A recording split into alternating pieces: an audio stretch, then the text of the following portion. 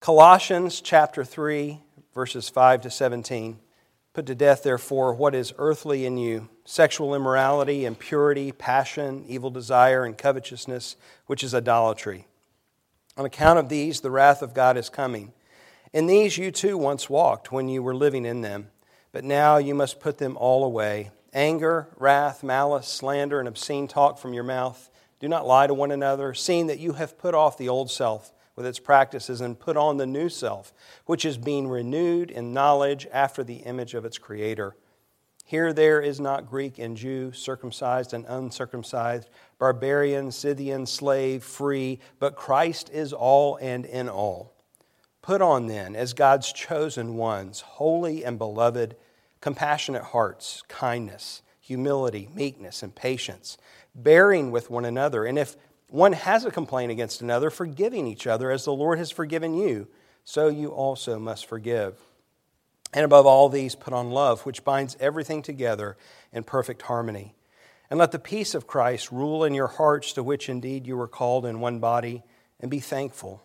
Let the word of Christ dwell in you richly, teaching and admonishing one another in all wisdom, singing psalms and hymns and spiritual songs, with thankfulness in your hearts to God. And whatever you do, in word or deed, do everything in the name of the Lord Jesus, giving thanks to God the Father through Him. Let's pray together. Father, would you take your word, plant it deep in our hearts. May we not simply be hearers, but doers also of this word. We pray, Holy Spirit, that you would illumine our eyes, that you would shine the light of Scripture into our very hearts and minds. Teach us according to your will, we pray. In Jesus' name, amen. Well, for those who weren't here last week, this is actually part 2. We started through this text, and as I commented last week, it seemed a little improper when we get to the verses that say, let the word of Christ dwell in you richly, to somehow put it into hyperdrive to move quickly to the end. We were running out of time, so we paused last week, and we're picking back up in the last 3 verses of this text, verses 15, 16, and 17. Paul has established our status. As we've worked our way through Colossians, Paul has established that our status is in Christ, that we have been crucified with Him, dead to our old self, dying to self, putting the old self to death with its sins. And we have been raised with Christ and seated with Him in the heavenlies. And that status that he describes in chapters 1 and 2, then in verse 3 begins to make it very, very practical as to what that looks like. That status then produces a fruit. Now we know what's really happening is it's the fruit of the Spirit, because a part of that status is the Holy Spirit comes to live in us. And Paul describes these characteristics as compassionate hearts, kindness, humility, meekness, and patience. Not the exhaustive list that we see in Galatians 5, but fruit of the Holy Spirit in our lives nonetheless. And to this, he adds that we are to bear with one another. Bear with one another, to carry each other's burdens, but also to put up with each other, to tolerate each other, to be gracious to each other, because we're all different. Sometimes things get rubbed the wrong way. And when we sense an offense, we're to forgive. And we looked at how last week there aren't conditions, that are put on that forgiveness. We're just simply called to forgive because we have been forgiven in Christ. And then he says the fruit that binds all of this together is what? Love.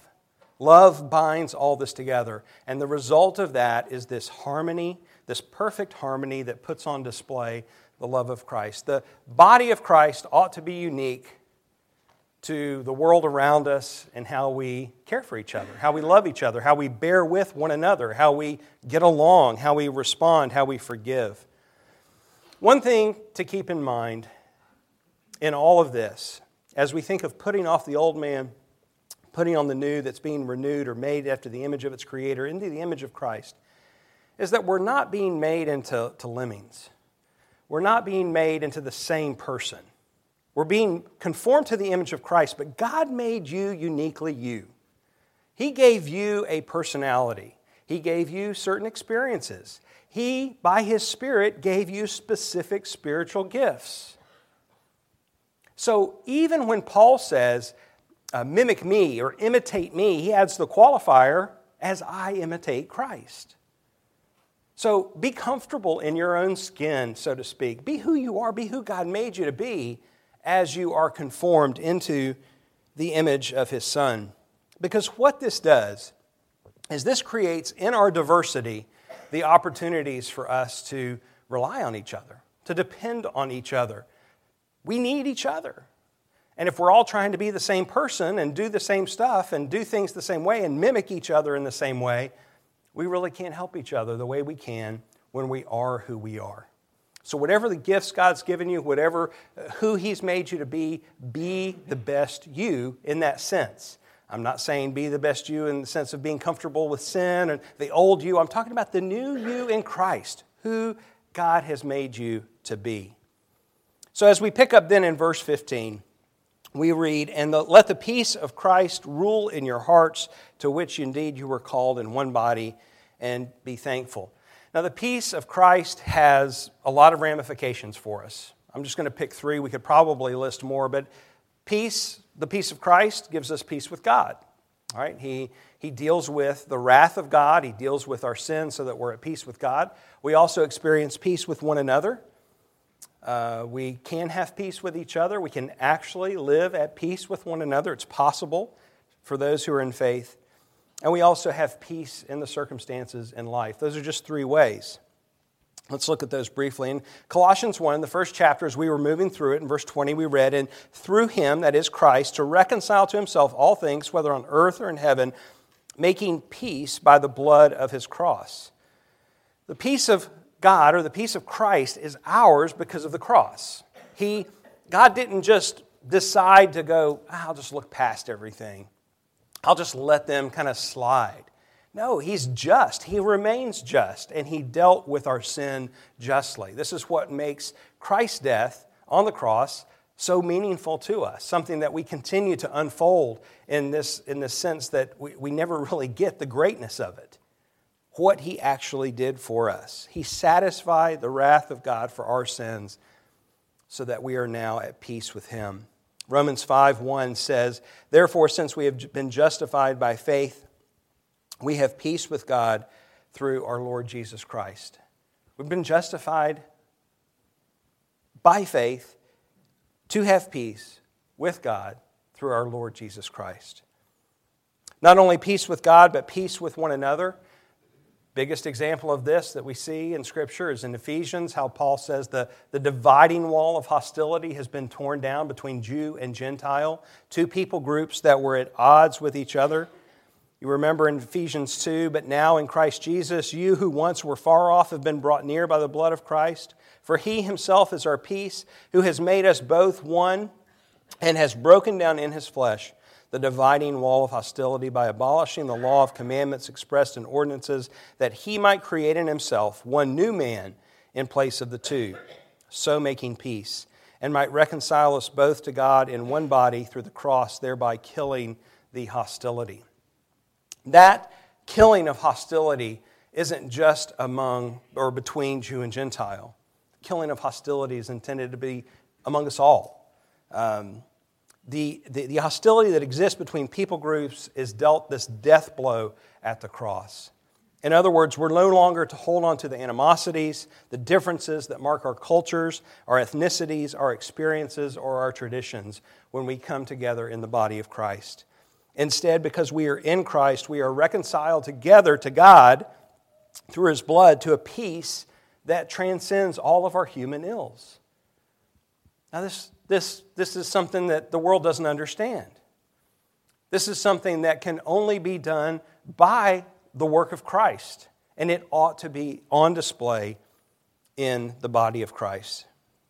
The peace of God, thirdly, also brings hope and peace in our circumstances in life. It doesn't mean that we don't have trouble, but in our troubles, we can know a peace that passes all understanding.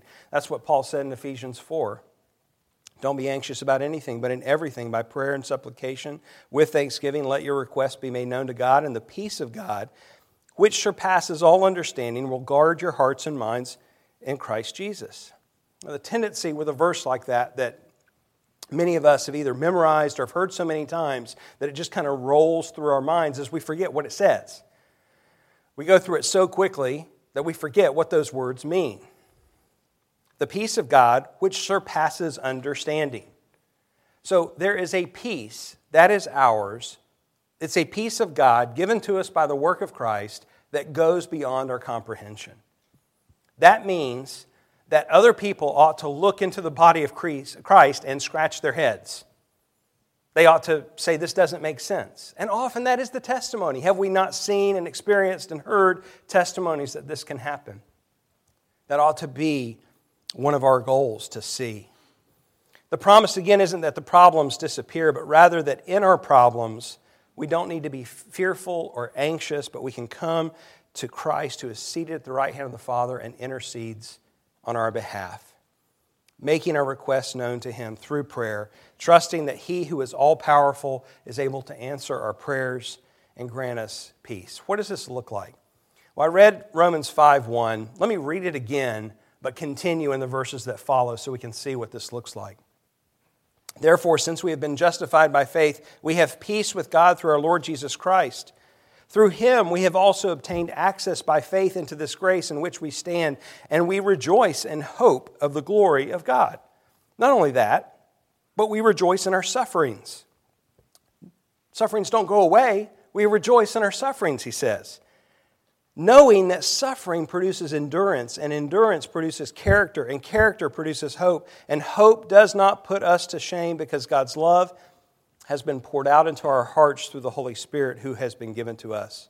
The peace of God that is ours through faith in Jesus works in a way to give us hope because it works transforming us in the process. It's changing us. It's not leaving us static. And the reason that it is a sure hope is not because of the progress that we see. We thank God for that. But that's not the reason that it gives us hope. The reason that it gives us hope is it's the hope in Christ. He is the solid rock on which we stand. He is the one on whom we can trust and rest and find that hope regardless of what's happening in your life today. He never changes. He stays the same yesterday, today, and forever. So that is what makes our hope sure. Yes, we thank Him for the progress that He's making in our life, but we thank Him for who He is. One theme that you may have noticed that's in all of these passages that I've read, but is also here in verse 15, is, and be thankful. Now, the way it's written in some of our English translations is as a separate sentence, and be thankful. And so it almost looks like something he just tacked on the end. But did you notice when we read through that it's in verse 15, and it's in verse 16, and it's in verse 17? So this thankfulness thing is kind of a theme here, isn't it? Maybe we should pay attention to this idea of thankfulness and not just pass it over. We're told to be thankful in many times in Scripture. One specifically clear example, 1 Thessalonians 5:18, give thanks in all circumstances, for this is the will of God in Christ for you. How many of us have wondered what God's will is for our lives? How many of us have prayed, Lord, show me your will? Or gone to seek someone who could counsel us and say, I'm trying to figure out God's will for my life. Well, let's start here because this verse tells us exactly what God's will is. That in all circumstances we are to give thanks. And then just a couple verses after he gives that commandment, he says, now may the peace of God, or rather may the God of peace Himself sanctify you completely. There's a connection between our giving thanks, our being thankful, and us experiencing the peace of God. There is a connection between our being thankful and our experiencing the peace of God. You may say, well, I know I'm supposed to be thankful, but what if I don't feel thankful? That is an honest and good question. That's a great question. I hope it actually went through your mind today, because I think that's where most of us are, or have been, or will be, right? We don't feel thankful every day. What do? There are times where the circumstances of life weigh us down and are such a burden on us that we struggle to feel thankful. Let me encourage you with the words of a simple children's song, and I don't mean it to be simple by saying this. Count your blessings, name them one by one. Count your many blessings, see what God has done. It's sometimes as simple as us being intentional of thinking about who God is and what He has done for us. I've lived long enough to know that on any given day, there are plenty of things I can complain about. There's always plenty of things I can complain about. If I look hard enough, I can find some more. But I can also choose to see who God is and what He has done for me and choose to be thankful. It doesn't make the bad stuff go away, but it does allow us to experience God's peace in a unique way. Yeah, the song may sound trite because we sang it when we were kids or we sang it in camp and it sounds campy. But sometimes it's just as simple as that. Count them. Think about them. Write them down. Pray them back to God. Thank you, Lord, for doing this. Thank you, Lord, for meeting this need. Thank you, Lord, for carrying me through. Thank you, Lord, for providing in this way. Thank you, Lord, for saving me. Just coming from that position allows us to experience God's peace. We see an example of this in Scripture, thanking God for who He is and what He's done in one of the most amazing worship pictures that we have, John's Revelation. John's given this vision. He gets to peek into heaven, and one of the things he sees are the 24 elders in Revelation 11 saying, "We give thanks to you, Lord God Almighty, who is and who was, for you have taken your great power and begun to reign." We can thank God for who He is, who was and who is to come, that never-changing God, because He reigns. So even when life doesn't make sense, even when the circumstances don't add up, even when we can't understand, we can thank God that He reigns, that Jesus has conquered sin and death, that He has saved us from our sins, that He has made us His own, that He has blessed us with every spiritual blessing. Count your blessings. So we give thanks to God for who He is. We give thanks in our singing together as we sing songs. We'll see that in verse 16 as we look at that. And then verse 17, we give thanks in everything, just as 1 Thessalonians told us to. Let me mention one other way that we can be thankful and give thanks to God. The most common Greek word in the New Testament for thanks or giving thanks is Eucharistio. Eucharistio. The English word Eucharist comes from that Greek word. Do you know it means give thanks? Now, the English word Eucharist has different expressions in English traditions in Christianity. We won't unpack all of that, but at its simplest form, it's simply another name for the Lord's Supper. This is a table of giving thanks. It is a table whereby we remember. It is a table whereby we are fed, nourished spiritually, but it's also a table whereby we give thanks. So it's not simply a somber table. It ought to be a table that launches us out in thankfulness, that the table of the Lord should move us in our hearts to giving thanks. Let's continue in verse 16. Let the word of Christ dwell in you richly, teaching and admonishing one another in all wisdom, and singing psalms and hymns and spiritual songs with thankfulness in your hearts to God. Let's consider something about God's word. 2 Timothy 3:16. All Scripture is breathed out by God. Some scriptures say that it's inspired by God. We have trouble with that in the English language because inspired can mean different things. And some say that we should say it's expired and that it's breathed out. It's God's word. All Scripture is God's word. So if all Scripture is from the mouth of God, if it is His word, then we can be sure that God's Spirit will not lead us contrary to His word. The Spirit of God will not lead us contrary or differently than His word. Numbers 23:19 says, God is not man that He should lie, or a son of man that He should change His mind. Has He said, and will He not do? Or has He spoken, and will He not fulfill it? So the leading and the working of the Holy Spirit in our lives will not only be consistent with Scripture, it will often be through the Word dwelling in us. We ought to be people of the Word. The Holy Spirit who dwells within us, who are by faith in Christ, is our guide and our counselor. Those are names that are given or descriptions that are given of Him. And He works according to His Word, using that in our lives. The Spirit illumines our minds, shining the light of the Word so that we grow in understanding of it. So then knowing, studying, memorizing, meditating upon Scripture is a key to experience the Spirit's work within us. In 1 Corinthians 2, Paul writes, "But as it is written, what no eye has seen, nor ear has heard, nor the heart of man imagined, what God has prepared for those who love Him, these things God has revealed to us through the Spirit." Now, if you looked in your Bible at that passage, we don't have time, when I'm running through like this, I know we don't have time to turn, but if you'll look at that later, you'll notice that that quote is indented because it comes from another passage of Scripture. It's a quote of Scripture from Isaiah. And so what Paul is doing here is making a connection between what God has revealed by His Spirit and the Word. He goes on, "For the Spirit searches everything, even the depths of God. For who knows a person's thoughts except the spirit of that person which is in him? So also no one comprehends the thoughts of God except the Spirit of God." The Word of God and the Spirit of God are inseparably linked, because the Word of God is that. It is the Word of God who is Father, Son, and Holy Spirit. So as you follow the leading of the Holy Spirit in your life, you need to know God's Word.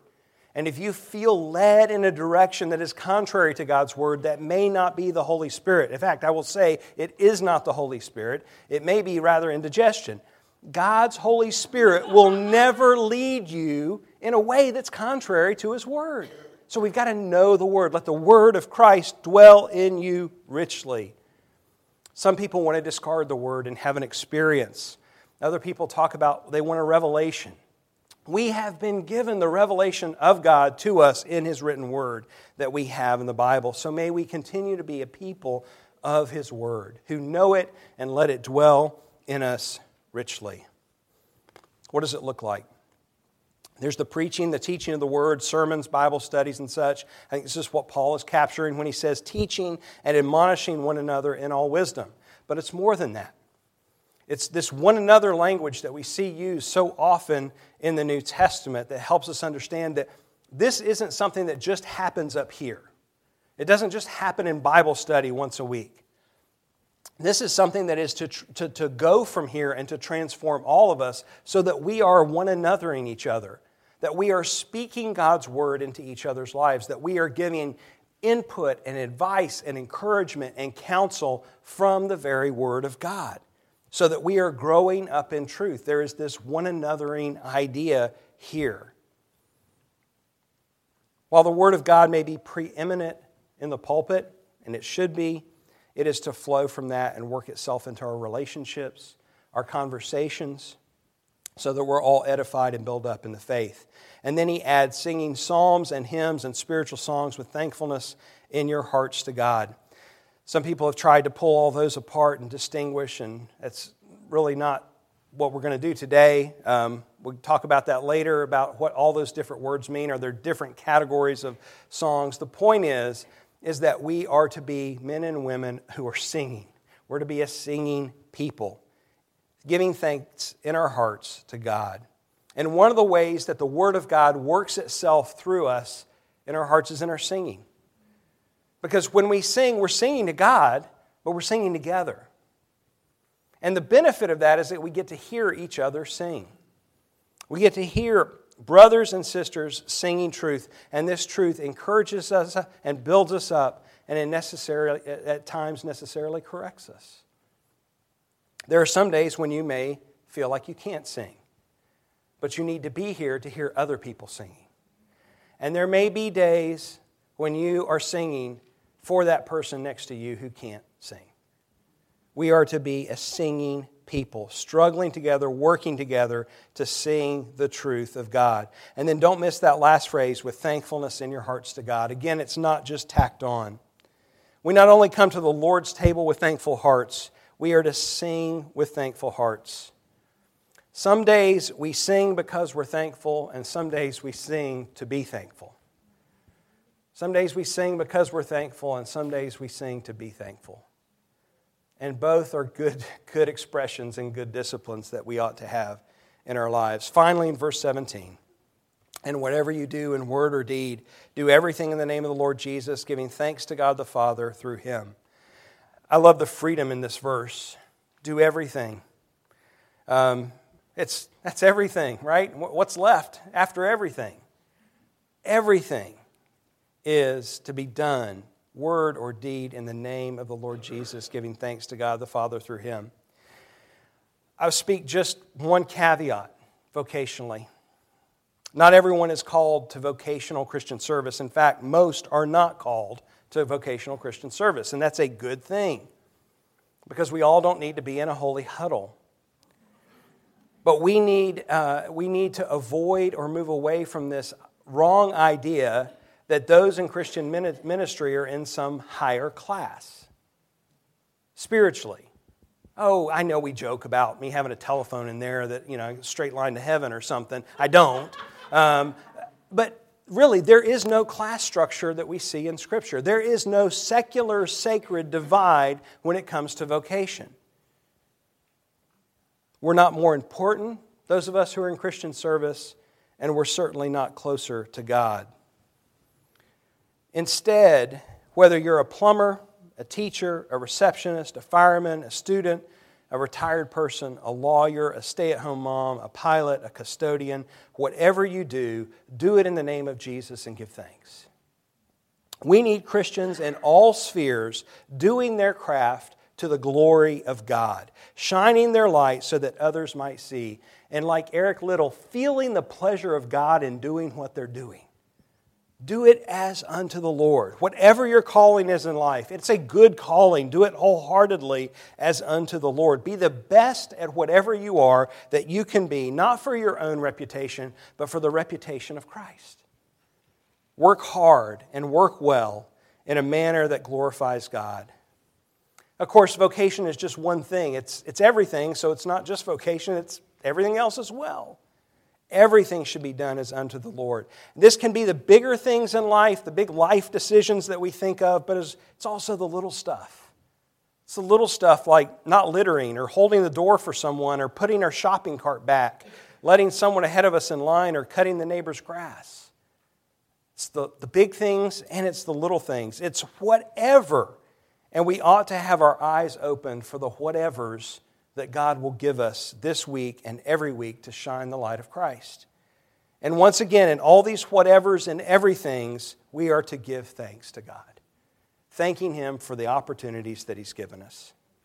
Now remember the false teachers that had come into Colossae. This was what Paul was dealing with. They were attempting to lead these young believers astray. They were adding these regulations, these man-made rules. They were talking about higher levels of spirituality that could be achieved. And Paul undoes all of these with this simple phrase, whatever you do. Paul removes that sanctimonious thought that there was some higher spiritual plane to be achieved and says, whatever you do. There is incredible freedom. We are not under the bondage of man-made regulations, and we are not earning merit with our attempts at goodness. Anything we do in the name of Christ is to be in accord with His Word. Yes, that's why it needs to dwell in us richly. We need to live in accordance with His Word. But we can be sure that in our freedom, Christ produces us in accordance with His Word, that He gives us incredible peace. So can we do something in accordance with His Word, knowing the peace of God, and able to give thanks? Then we're free to do it. And we are to do it, to live to the glory of God, to do those things, the big whatevers, the little whatevers, with the freedom in Christ. Does it lead you to thankfulness? Do you know God's peace in doing it? Is it in line with God's Word? That's where your freedom is. That's a pretty big sphere. Throw off the human regulations that the false teachers brought. Kick aside this idea that there's some higher plane, because you are seated with Christ in the heavenlies. You don't get any higher than that. So may the thankfulness that is in our hearts as we come to this table continue to well up in us, that we are continually thankful for the freedom that we have in Christ, for all that He has done for us. And may God continue to make us ever more thankful, not just in this meal, but as we leave and go out into the world. Let's pray. Father, I thank You for Your Word. I thank You for the guidance and the strength and the revelation that it is to us that we may know You. I pray that we would continue to be a people of Your Word, that we would let it dwell in us richly. But we would also be a people who, as that word dwells in us, transforms us that we might go out and be who you made us to be in the callings that you gave us, doing everything for your glory with thankful hearts, giving thanks to you in all of these things, that others might see our good works and glorify you in heaven. Would you do this in us, in and through us, Lord? Would you strengthen us for the tasks that are ahead? And may we, in all of these things, know this peace that surpasses understanding, that it would indeed guard our hearts and our minds in Christ Jesus. And I pray that we would, as we sing together, as we pray together, as we worship together, be a source of strength for one another, not because this is some kind of meeting that gives strength, but because of who we are looking toward, that Jesus is the rock that is our strength. That we would point one another to you, Lord, and that we would find our strength and our stability there so that we might go out and reflect your glory to the world. I pray this in Jesus' name. Amen.